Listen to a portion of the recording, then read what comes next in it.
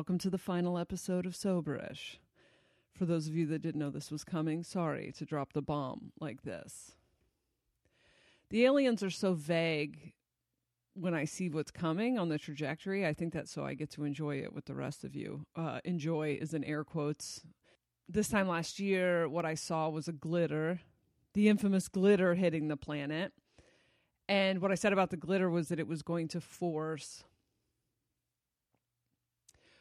us to relive our worst nightmare over and over and over again until we faced it, played this final boss. And I don't know why. I always think because I see this stuff coming, I'm not going to have to deal with it. But I ended up in the karmic washing machine with everybody else. I'll get into that in a minute.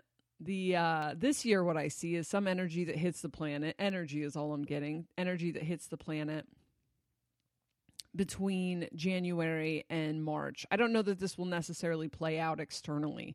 It feels very internal. The energy comes from inside the planet and goes up in the air, and that doesn't mean it won't play out externally, but essentially the energy makes it to where it balances the scales. It makes it to where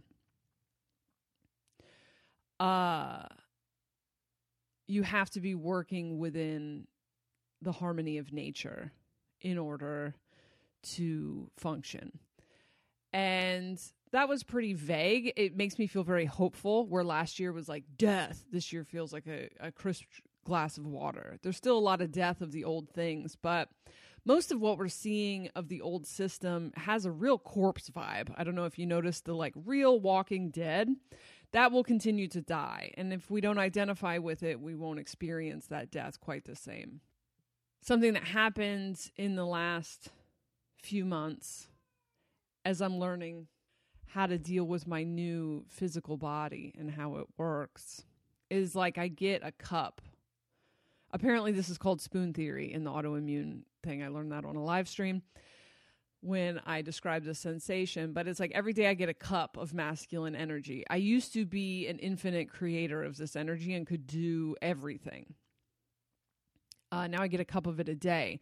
There is this other energy. There is this feminine receptive energy, but it's so subtle and it's so easy to scare it away. And what happens is I now have a finite amount of energy. And now that I have a finite amount of energy, I realize how many things I was still doing that I didn't want to do. The people I was doing them for had changed, but it was still guilt and obligation and shame motivating so many things in my life. And the thing is, I used to have so much energy, I could just do it because I still had tons of energy to do whatever I want. But now I got a cup. And so every day I go, how do I want to spend this cup? Do I want to spend this cup doing things that'll make people think I'm a good person? That'll keep people from being mad at me? Because that's my karmic washing machine. That's my glitter. That's my worst nightmare. And I think that this is something, whatever this is that I'm going through, maybe the entire world will get bit by a tick between January and March. I don't know. It feels very similar. When I wake up in the morning, I have to go stand out on the earth with my bare feet. And I have to drink juice and I have to think. I have to really not think mental racing, but I have to be intentional in my life and I have to be in my body, which, not usually my jam. And of all times to be in my body, now I'm here and the knee doesn't work. I got some downloads about that void that we were just in. It's very nihilistic, very nihilistic. I'm not usually that nihilistic. I'm usually nothing matters. That's why it's fun. But I couldn't figure out what the fuck I wanted, which I feel like that's most of my job is telling you guys to figure out what the fuck you want. But I couldn't figure it out. Nothing sounded good. Nothing sounded interesting. Nothing sounded challenging. And I was almost too awake. This sounds insufferable. I no longer think being awake makes us superior. I mean, I haven't thought that for a long time. But now that I know that everyone's going to wake up at some point, but a bunch of people are just going to wake up the day that the new world is already built, those are the smart ones, right? We're the idiots. This sucks sometimes. It's actually amazing, but it sucks sometimes. But in this darkness. I don't know if these Lyme microbes were like chewing on a part of my brain that I had never accessed before. But in this darkness, there was like, it's like, I already know how every fucking thing plays out. You know, I see both sides of all sides of every goddamn thing. And the aliens didn't speak for 30 straight days. And for 30 straight days, I sat just despondent. Maybe it was more than 30 days. I don't know. This kicked in, I don't know, the 20th of October. And I came out of it like a week ago. Heavy, dark, man. Dark night of the soul. And most days I just there was nothing to do. There was nothing to do. Nothing fixed it. There was no pep talk. There was nothing. And I kind of got that. It was like, I've hit the wall and I'm completely alone and my body's falling apart. And there was like plenty of opportunities to be like, what if it's all over? What if your body's going to fall apart? Blah, blah, blah. You know, I don't indulge too much in that shit. I'll spend an hour in that and then be like, fucking reality doesn't suddenly become real because I'm unable to walk. But it was the nothingness, man. It was a long void. And then, I don't know, the aliens found their cell phone. I don't know what the fuck. And they said that we had beat a level. Those of us that were in that void had beat a level. There is not a race. It is not a race. If you didn't go through the void, you're lucky. And it doesn't matter. But I saw like a picture of us like floating. We had floated to the ceiling, and then the ceiling was a door and it just hadn't opened up yet. And they said, mystery will return soon. And the vibe I got was 2 to 4 weeks from them. So mid-December. And then I started reading about Saturn moving into Aquarius. Saturn's been in Capricorn for 3 years. And here's interesting. Saturn left Capricorn and went into Aquarius from when? March to July of this year. March to July is really when it was like, oh shit, anything can happen. And then it felt like, I don't know, the desire to go back to like the old way kind of muted everything. And then in the last few months, it's been like, oh no, is nothing going to change? But everything's about to change. There's a possibility without all this Capricorn, we're not going to see it happen as catastrophic. Right now, it doesn't feel like we desire it to happen as catastrophic. Shortly after that, I was like, well, Aquarius is a different vibe, man. Aquarius is a different vibe. It's freedom. It's freedom and autonomy. All these energies that I really love. And it's inventive. And it's about the collective, but like individuality. It's very aloof. It's not attached to outcome.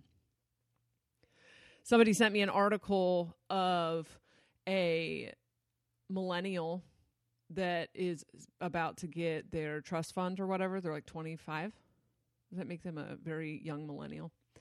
Anyway, there's about to be the biggest transfer of wealth of like super rich boomers passing down their money. And the thing is that the younger generations, they're born like wired different. And so we keep thinking like capitalism is this because it is its own consciousness, but it's a consciousness wired to the people from that age.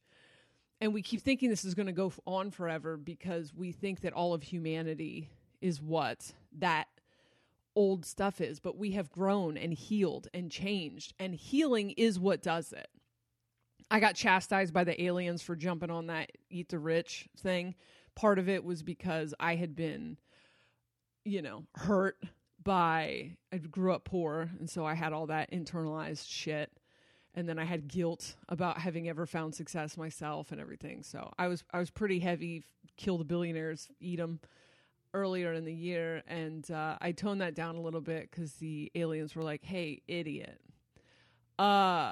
There are people in this group, this very small group of people that could change the entire landscape of reality for everyone if they got up off of that money. Do you think screaming in their face that you want them dead would make them get off of the money? Or what would make them get off the money? And I'm like, they'd have to wake up. They'd have to heal. And if they healed, they would feel just like I feel when I have money in my savings account and I know that someone doesn't have fucking rent. I would be like, here, take my money. And they were like, yeah, so why why are you projecting your fucking internalized capitalism trauma onto them rather than sending them some sort of, you know, healing vibes or whatever the fuck. I don't really believe in sending people healing vibes, but like, why are you sending them that vitriol so that they become defensive energetically rather than introspective? And also, why are you doubting our ability to shift that consciousness? This was a few months ago. And I was like, oh, damn. Okay. I just like to talk shit. You know what I mean? Can I fucking talk shit about somebody, please? Can I have an external enemy so I can make fun of them on my podcast? God damn it.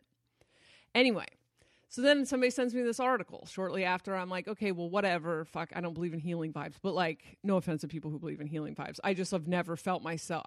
Whenever I go to send that to somebody, I'm like, I send them gratitude for their existence. But I just feel like, I don't know. I probably just don't get it because it's popular. But I did start daydreaming about the billionaires waking up. And I did start daydreaming about, wow, that really is, it's not a jump cut, and it really is such a shift. Like, and there is just something where it's totally plausible that Jeff Bezos has some kind of Night Before Christmas Scrooge dream that just snaps him out of it, and he fucking, like, I'm like, oh damn, that is such a better than we, chop them up in their bunkers, because we still don't know where the money is after we chop them up, you know what I mean?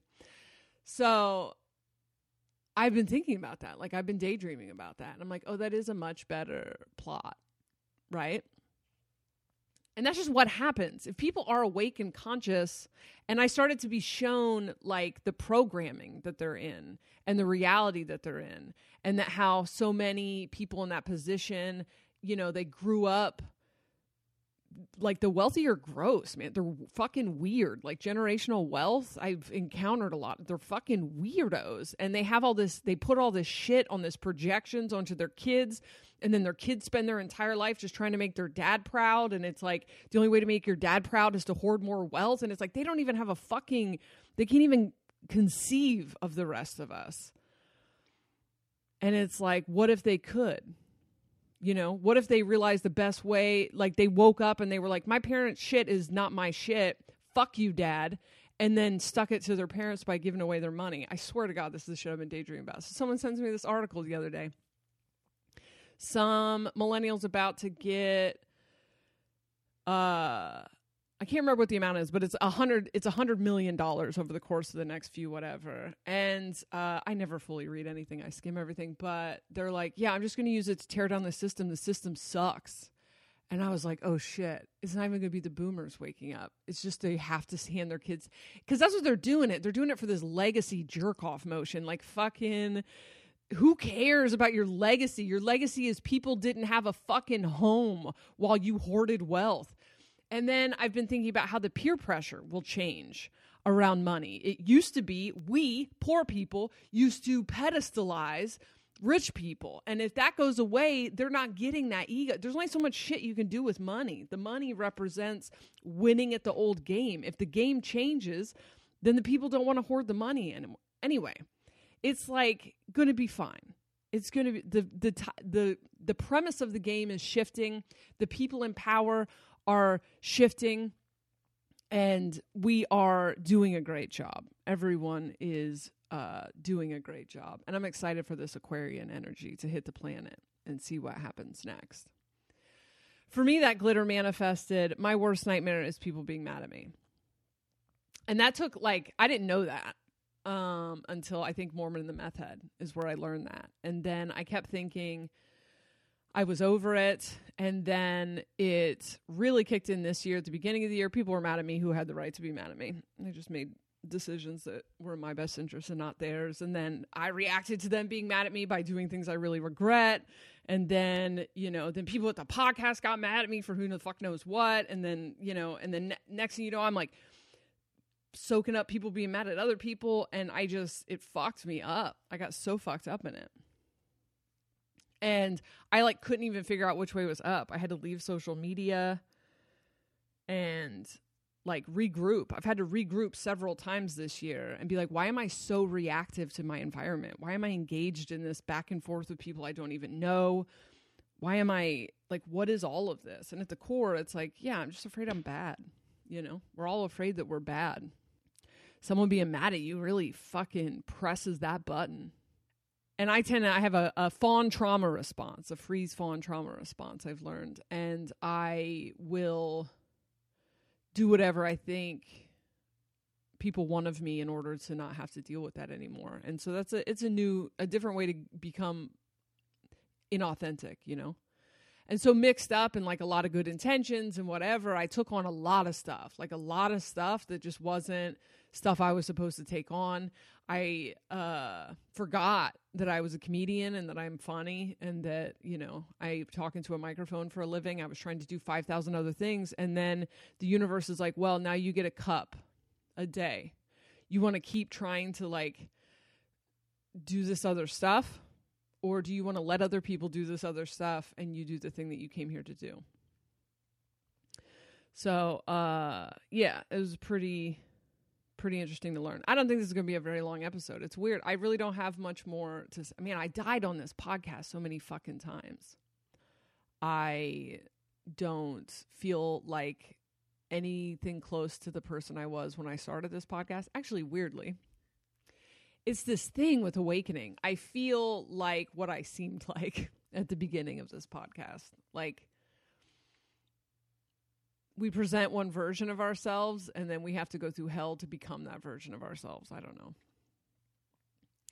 I got too serious. Everything's too fucking serious and it's killing me. It's like killing me. And I think we're all being too serious. This is a game and it is serious. There's serious shit out there, but those two things can exist at the same time. There comes a point where we get so serious that we don't function. We're not helping, you know? We have to be able to hold space for the seriousness and still laugh. It's this and that. Speaking of this and that, you can buy this and that merch now on jessereed.com. You can also get Alien School and the Dead Owl merch there. That's pretty funny. I got to work more sales pitches into my serious moments. Things I hope that we all learn together here on this podcast is to accept your own energy. Don't judge the way that your energy works against the way that society tells you should be. You don't have to be productive all the time. Being productive all the time is usually just so that you can make money for other people. Fuck that.